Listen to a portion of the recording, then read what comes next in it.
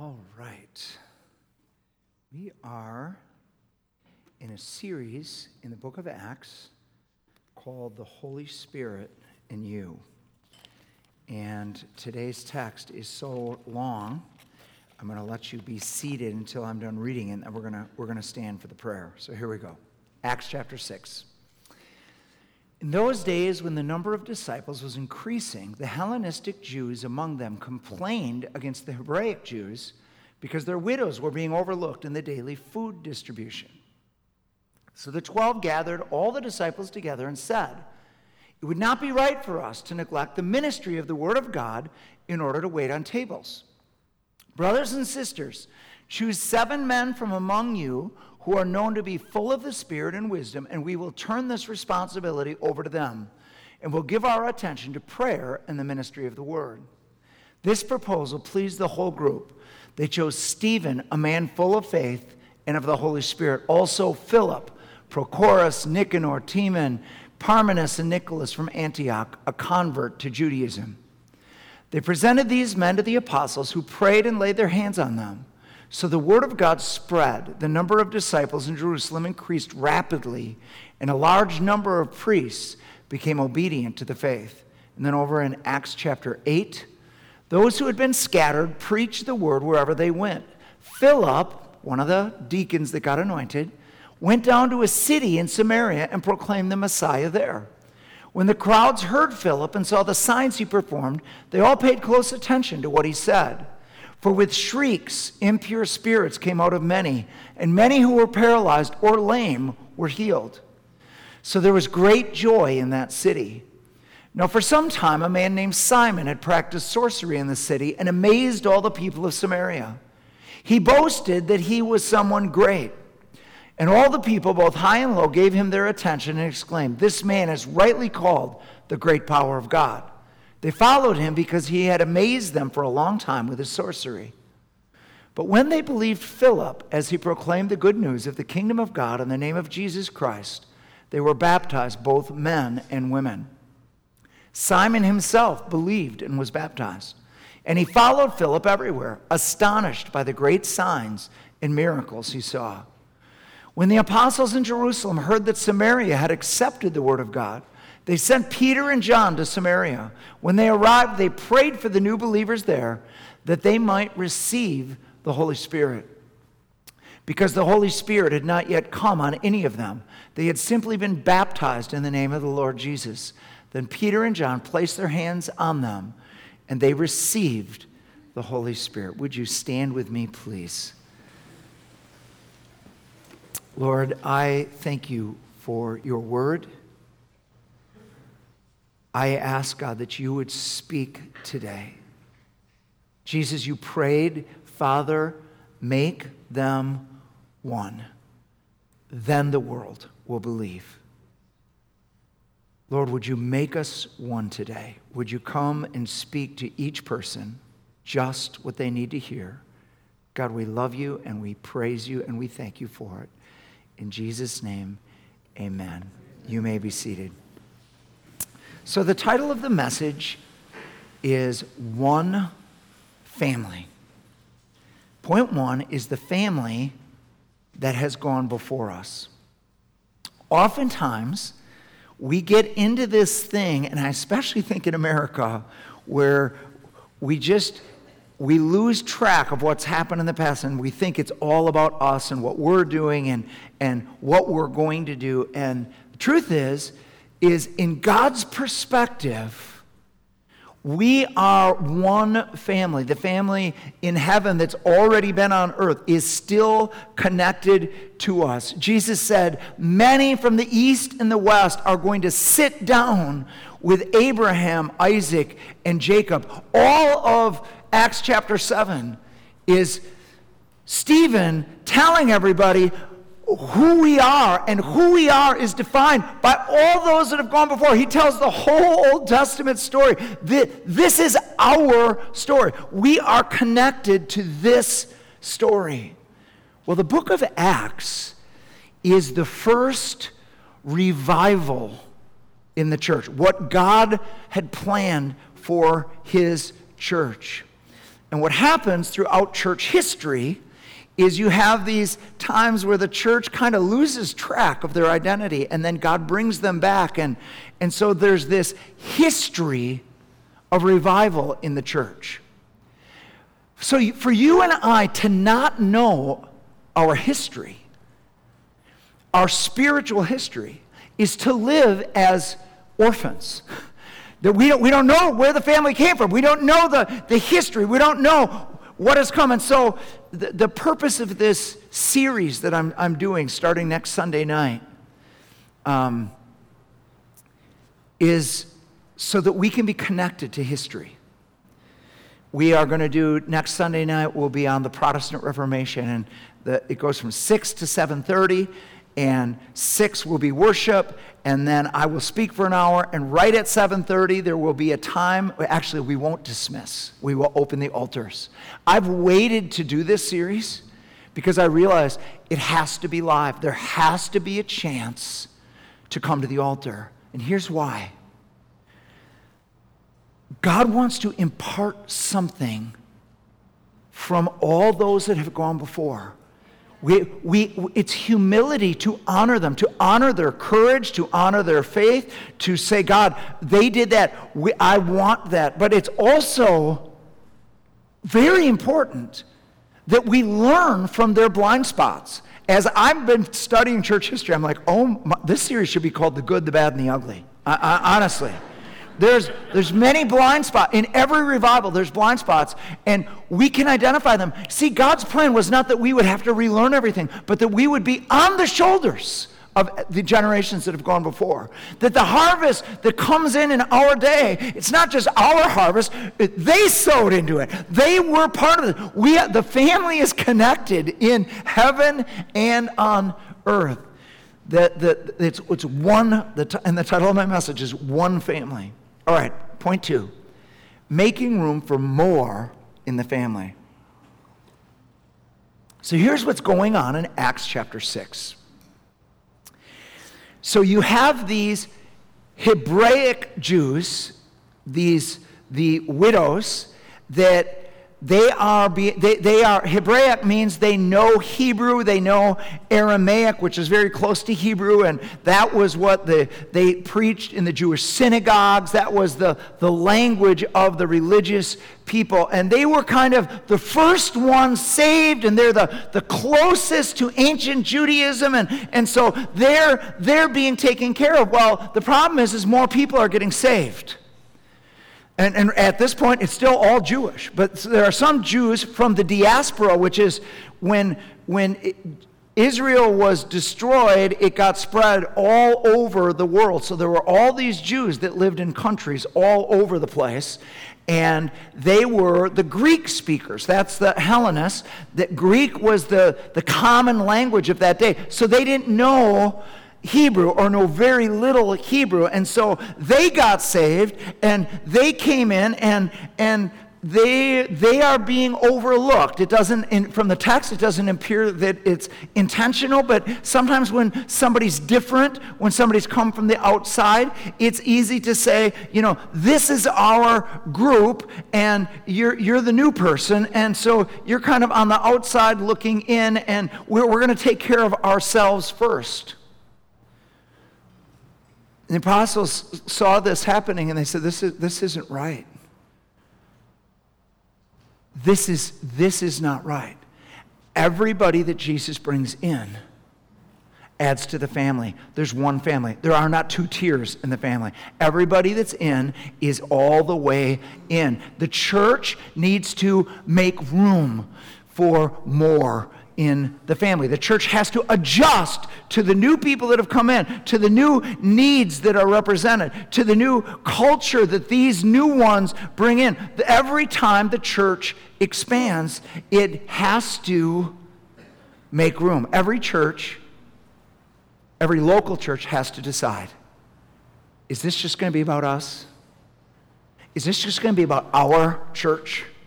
Is this just going to be about what we want, and everybody else, they can come and they can kind of attend, but this is our church. How many know that this isn't our church, it's his church? Amen. It's his church. And we have to make room for the people that he brings, because everybody that comes has a culture, they have gifts, they have personality, and there has to be room in the family for everyone that he wants to bring.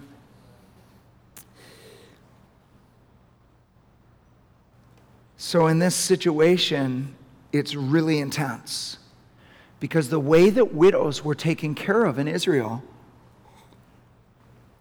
the way God had planned was for family to take care of the widows. Women didn't work in those days, and so a widow had lost her means of support, so somebody had to take care of them. So extended family was responsible for widows. But what happens when you get saved? At that time, and oftentimes today in the Middle East, not just in Israel, but in all of the Muslim countries, when they get saved, they lose their family. They lose their natural family. And so all they have is this new family called the family of God. Here is a verse that's become very, very close to me through the years, but especially this week as I've thought about this. And here it is. It's Psalm 68, 5 and 6. It says, "A father to the fatherless, a defender of widows, is God in his holy dwelling. God sets the lonely in families. He leads out the prisoners with singing, and the rebellious live in a sun-scorched land." How many know we live in a very broken culture right now?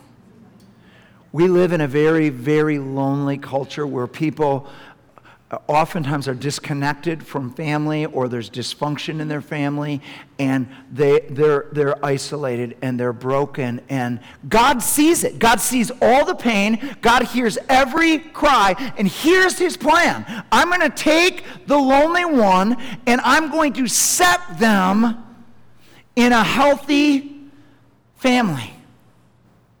So this is the heart of God. I hear the cry of the orphan. I hear the cry of the widow. I hear the cry of the single mom. I hear the cry of those that are desperate and discouraged and depressed. I hear their cry. And so God's searching. He's looking for churches that are healthy, that will make room for somebody else. For churches that will say, come on in, be with us. He's looking for churches that are welcoming. He's looking for churches that are filled with love. He's looking for churches that aren't going to be judgmental. And he's saying, can I trust you? Can I trust you with these? Because if I have my way, if this is really my church, I'm going to set the lonely in your family. And they're going to come with baggage. And so we all need to decide that now. Is this just our church, or is this his church? And who knows who God's going to bring into this place? Every time he brings more in, they need to be in right away. Last year in June, there were race riots in this country, and George Floyd's death led to a discussion, and I preached a message on it, and we put together a night of listening, and we had the pastoral staff and all people of color that come to City Church came to this meeting, or they were invited to this meeting, and a number of them came. And instead of us talking, we listened. We listened. What is it like going to City Church as a person of color? It was a very difficult night for me. It's very hard to hear. These were precious, precious people who love the preaching here, love the Holy Spirit here, love the vision of climbing the mountain, but kind of were feeling like this is why we're going to a white church, is because, of these other things.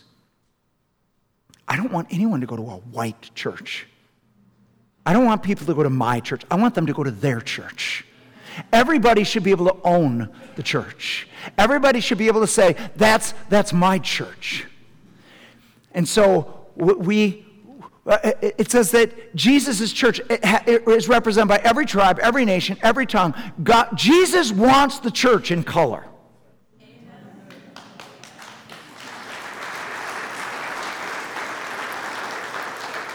So we put together a culture council, and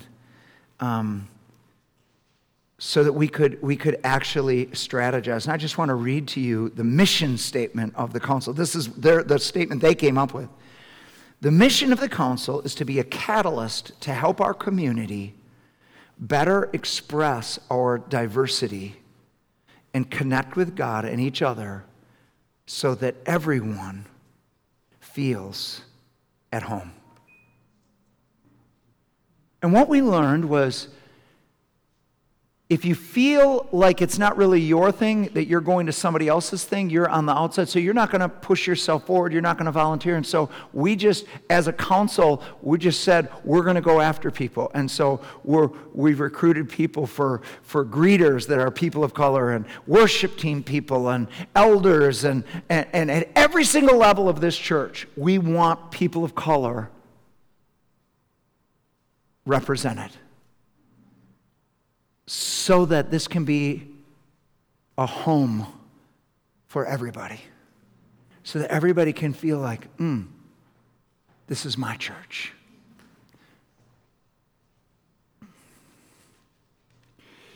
Point 3, recognizing our extended family. So I want to talk about Philip.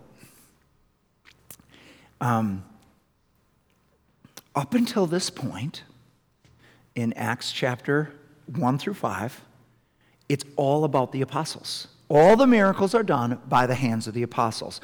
All eyes are on the apostles. All authority is in the apostles. And it's for the reason that these are the ones appointed by God to carry the message, to keep it pure. And so it's going to happen through the apostles. But the church is getting too big, and there are some things that if the apostles do everything, then they can't do what they're called to do. And so they get together and they say, we're going to give away some of our authority.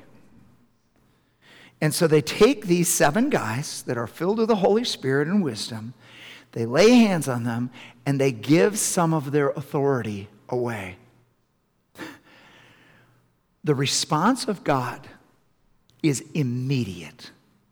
The church multiplies.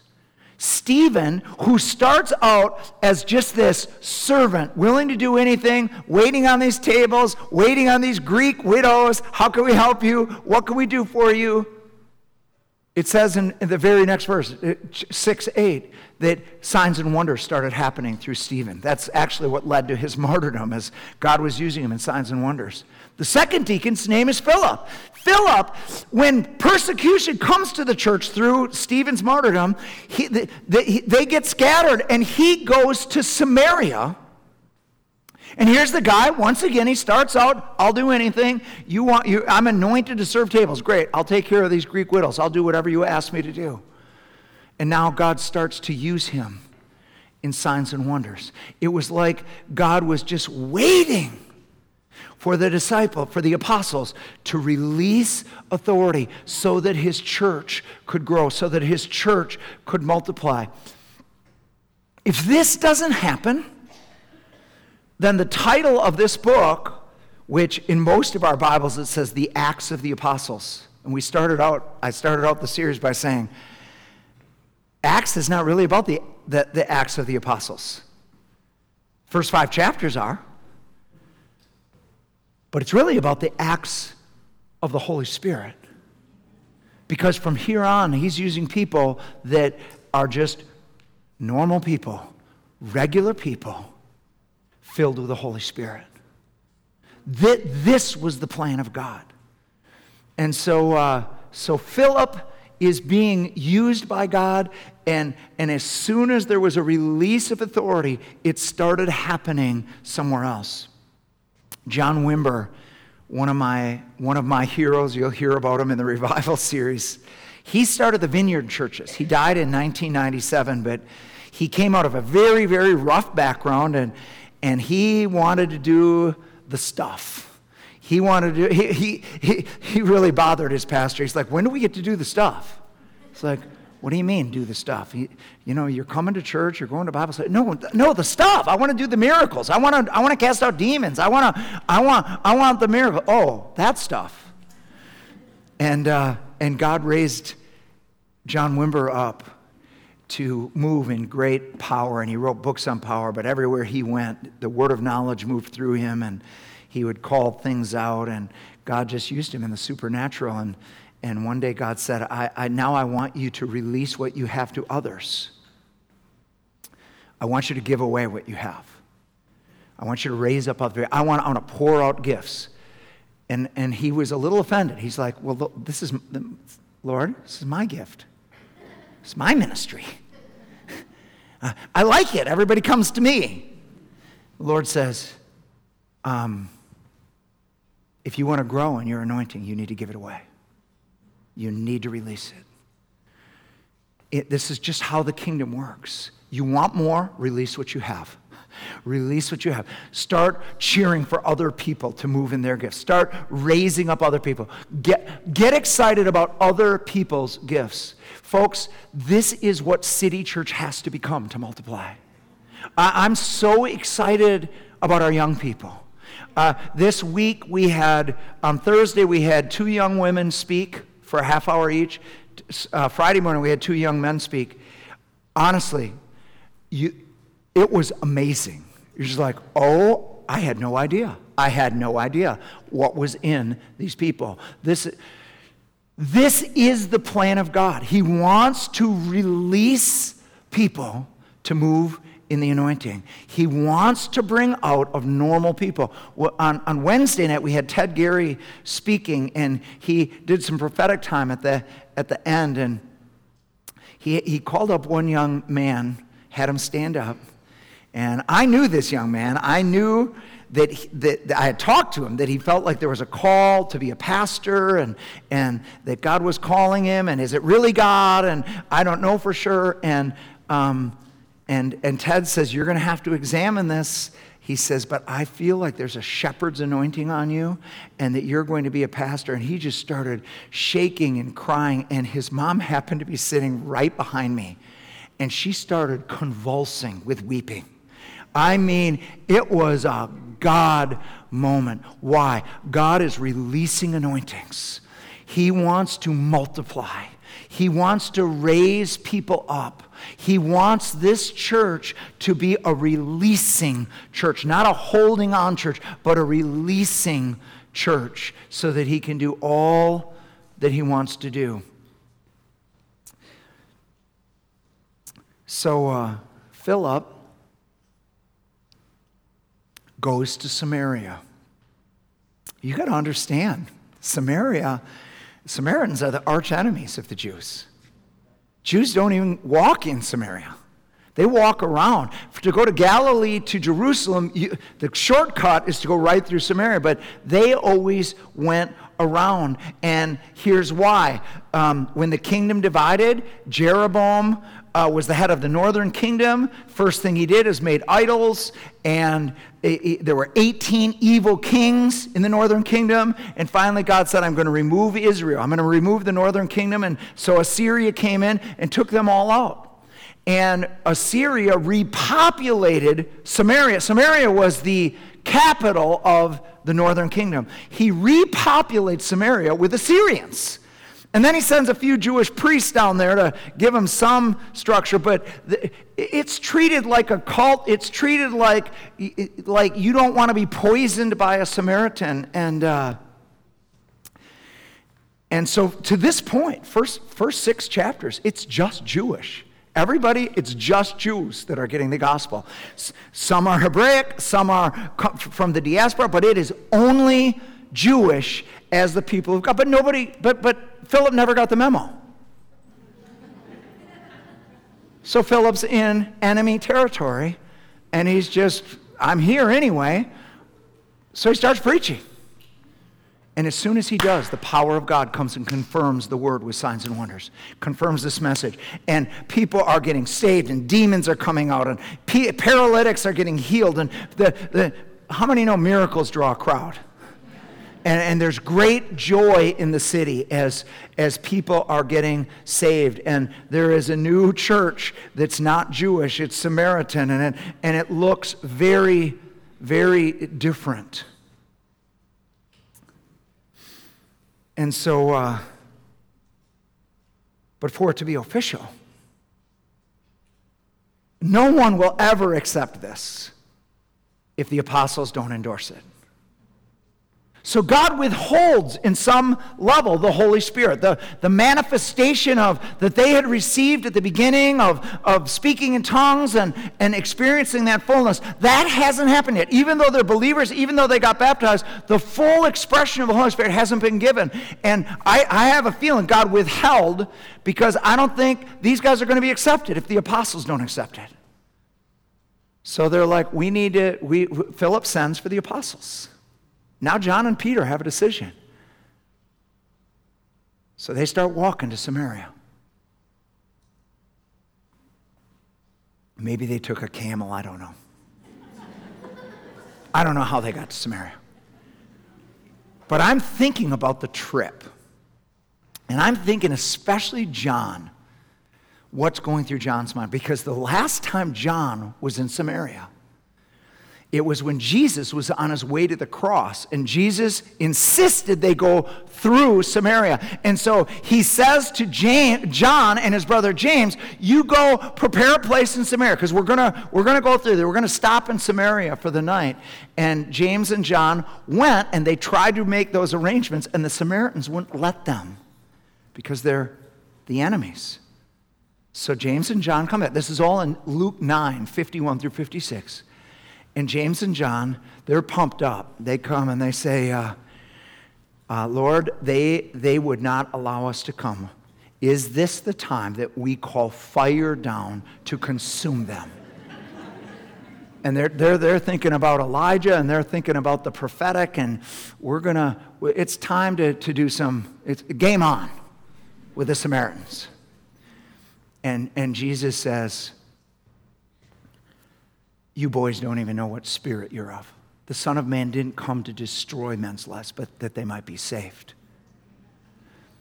And isn't it amazing that John, who wanted to call down fire, now comes and calls down the fire of the Holy Spirit? Amazing.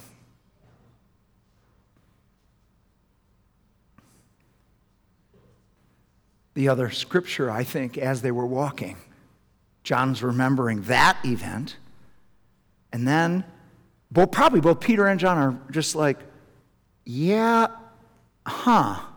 Jesus did say that, didn't he? Right before he ascended, he said, you're going to be Holy Spirit's going to come, you're going to be empowered, and you're going to be my witnesses in Jerusalem and in Judea, which they were doing, and in Samaria. He did say that, didn't he? John, did he say Samaria too? I think he did. People that aren't like us. So important that we expand our horizon and that we engage with people that are very different than us. How do you overcome prejudice? Make a friend of the people that you're prejudiced against. Oh, I don't think I am prejudiced. Okay, then you shouldn't be afraid of making friends with people that aren't like you. So I want to tell you about my neighbor, George. We have got this guy. He's older. He's got a walker, and he goes on walks all the time. And his name is George. He's from Tibet. And he's got an adult son and an adult daughter that live with him, and so they're usually with him. Well, somebody's always with him, and they walk. Well, I do prayer walks all the time, so I run into George all the time.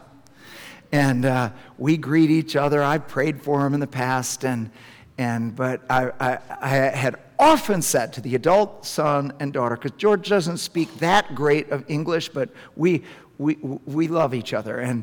But I say to the adult son and adult daughter, we want to have you guys over for dinner. We want to have you guys over for burgers on the grill. And one time I went to Alice and I said, honey, we have got to have these people over. I mean, I can't even see them anymore if we don't make an actual time when we're having them over. Otherwise, it's empty. Every time you see someone, we should get together. At some point, if you really want to get together with them, you need to set a date. And so she's like, let's do it. Let's set a date. So the next time I'm over there, I'm on my prayer walk, and the daughter's husband, George's son-in-law, is riding his bike into the garage. And it's the first time I've met him. And I said, hey, we want to set a date to have your family over. Everybody here, we want to come over. And he looks at me and he says this. He said, did you know there's 12 people that live in the basement?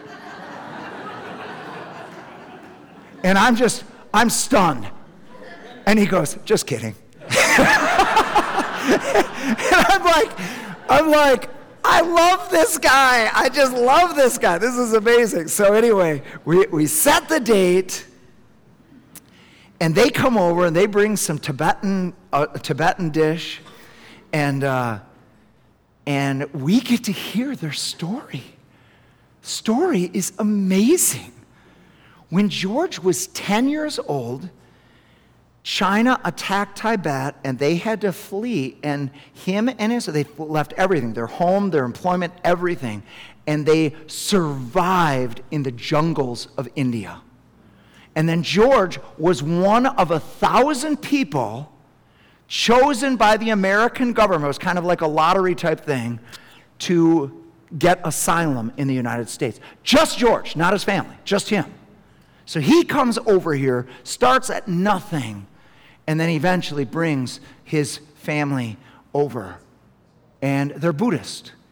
And so we talk about Buddhism. I ask them a number of questions about their Buddhism, and we get to know them. We get to know where they're coming from. And so I saw his daughter out. We hadn't seen George walking in a while, and I saw his daughter walking, and I asked her, what's happening with George? She said, well, he had to go to the hospital.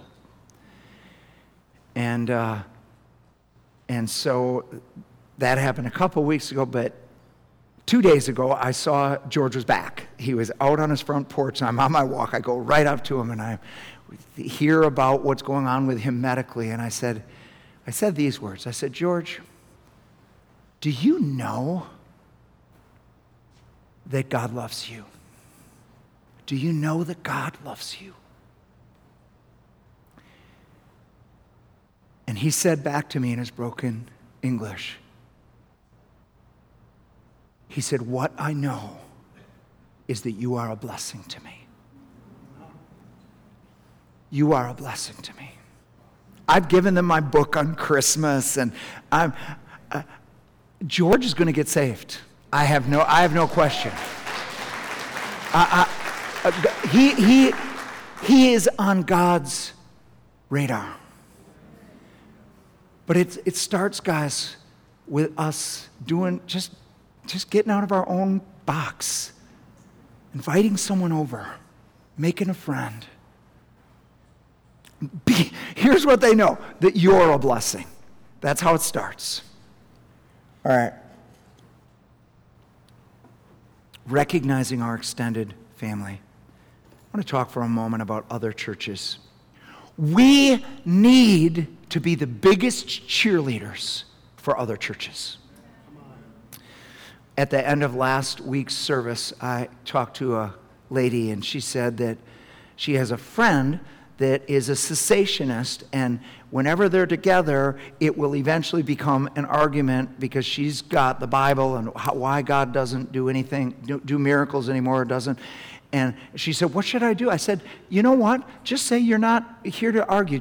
We share more in Christ than what divides us. And so just refuse to argue and just focus on Jesus and focus on what you do share. And remember this. A cessationist is one miracle away from not being a cessationist anymore. One miracle away. So last year during the pandemic, I got a call from, it was actually an email from a local Catholic church. And somebody from our church is their friend. They found about me that I've got a background in Catholicism, and they wanted to know if they could interview me, if I could be part of their small group. And I write back immediately, love to, absolutely love to. Let's set it up. So we did it on a Thursday night. It was all by Zoom, and there's like 20 Catholics, and I give my testimony, and then they get to ask me. It was just an absolutely delightful night of sharing. So a month ago, one of my mom's good friends, family's good friends, died, and my brother Jimmy and my sister Denise and I went to the funeral. And it was at the church that I was raised in, and they've got a new priest there. And he comes up to me after the service, and he says, I've got a good friend in that church that you went and did that for. One of the priests there is a good friend of mine, and so I have had now all of our staff has watched the YouTube of your testimony. Well, the way that there was a YouTube of my testimony is a guy from High Point came over here and with all of his video, and he said, I want to record your testimony. So that's how it's even on the internet. And so here's this group, Catholic group, they're embracing my story.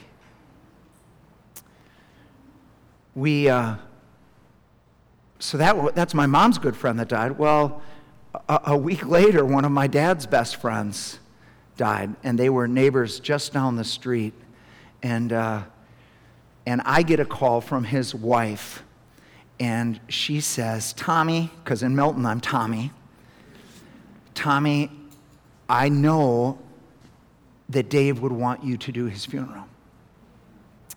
And because they had watched me online, they had watched our services, and she asked me if I could do that, and she said, do you even do funerals in other people's churches? I said, absolutely. They go to the Methodist Church in Milton.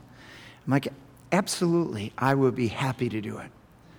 And so it all gets scheduled, and then I get a call from her the next week. So it's the week of the funeral. And she says, Tommy, I've already asked you so much. I hate to say this, but because all they've seen is me preaching online. She says, would it be possible for you to put on a suit?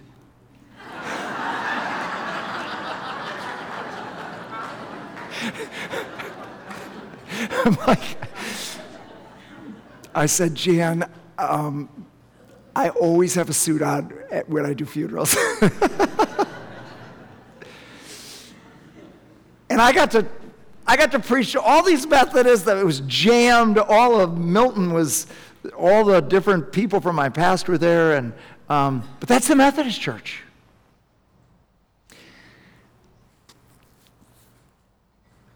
Probably 3 weeks ago, I get a call from a young man. He's a pastor on staff at a denomination. He's not the head pastor, but he's on staff at a denominational church in Madison. And he asked me if we could meet together. And I'm like, absolutely, let's do it. So he comes in, and he tells me his story. And he says, there has just been this growing hunger for God. This growing desire for more, that there's got to be more. He's in charge of young adults and youth, and there's just got to be more. There's got to be more for me, and there's got to be more for them, and I know we need more, and I've been asking God for more. And he said, one morning I woke up, and he said, before I was completely awake, he said, I had a picture of your face. And he said, I have fought it, I have tried to get away from it, and I just know that for whatever reason, the Holy Spirit wanted me to meet with you. And I'm like, dude, you can have everything I have. And so we're going to meet again in a month, but I've given him stuff to watch, stuff to listen to. I mean, God has told him, here's how you're going to get more. Guys, the river is rising. The river is rising in the entire body of Christ. We were going through a horribly difficult time in 2011, and I thought we were going to have to close our Christian high school. And I went to Nick at High Point, and I asked them if they would come in and help us with the school, and they did, and they provided some leadership, and really from that time on, the school has just turned around. And from that, we started something called Impact Christian Schools, which is started out just us in High Point, but now Lighthouse has come in, a Latino church, and it's now this culture of unity in the city. This next week, actually, Impact Christian Schools is putting a bid on the building that Pastor Sam, who preached here Thursday night, his church meets in that building.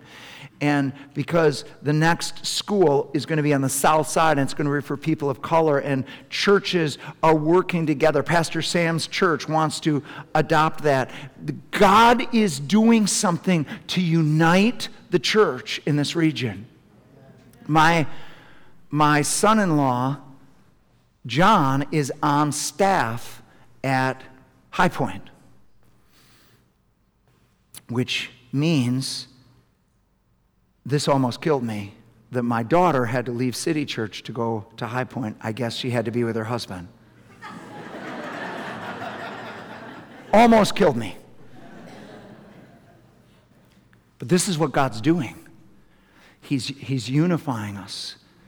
Today, High Point is confirming Devin White as a staff pastor to come on staff at their church. Well, Devin White is the son of Brian White, who's an overseeing elder of City Church.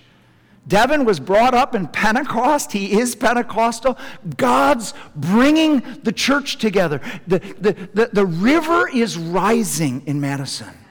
I'm going to ask. Amen. Amen. I'm going to ask the worship team to come back. We're going to have communion here in just a moment. I want to remind you, and if you don't go here, you've probably never heard this, but the initial vision for City Church came to me in September of 2005, and I was at a church in southern Minnesota, and friends in both Mad City Church and Lake City Church, and in kind of a dramatic prophetic experience, God said, these two churches are going to come together. Lake City and Mad City are going to come together. It's going to be called City Church. And he spoke when I asked him, I'm like, City Church, why would it be called City Church? And here were the two things. The name City Church is a sign that in the end times, I'm going to use the city-wide church. I'm going to change the paradigm. It's not going to be church against church. It's not going to be churches competing. It's going to be a feeling of there's one church in each city, and we are cheering for each other. We're promoting each other. We're praying for each other. We're lifting each other up. City Church is a sign that God wants us to think citywide, region-wide, really. And then the second thing was, when it happens, it would be a sign to me that there will be an end times revival. That the church is not just going to barely slip out as it's decreasing by the rapture and Jesus is going to get us out of here. The world will know the church has been here before the rapture. That God's got something left.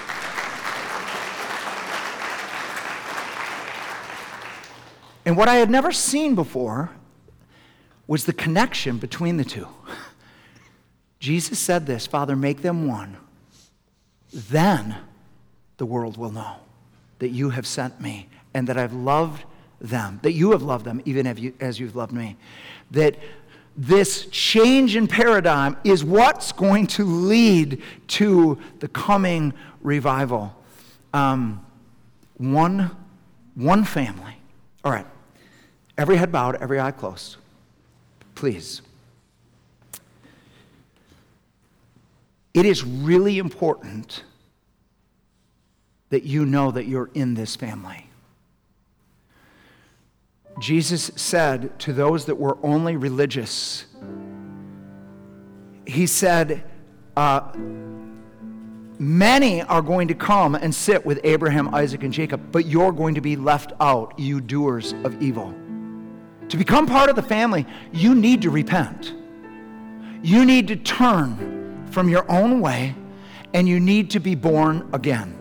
Nobody gets in the family because your parents are in the family or because you've got a relative or because you like the youth pastor, because you put something in the offering or because you've done some religious things. No one gets in that way. Everybody has to be born into the family. And it comes from repentance and opening your life, opening your heart to Jesus. Jesus says, I stand at the door and knock. If anyone hears my voice and opens the door, I will come in. Jesus, this is why he died and rose again from the dead, was to adopt you. He wants you in his family.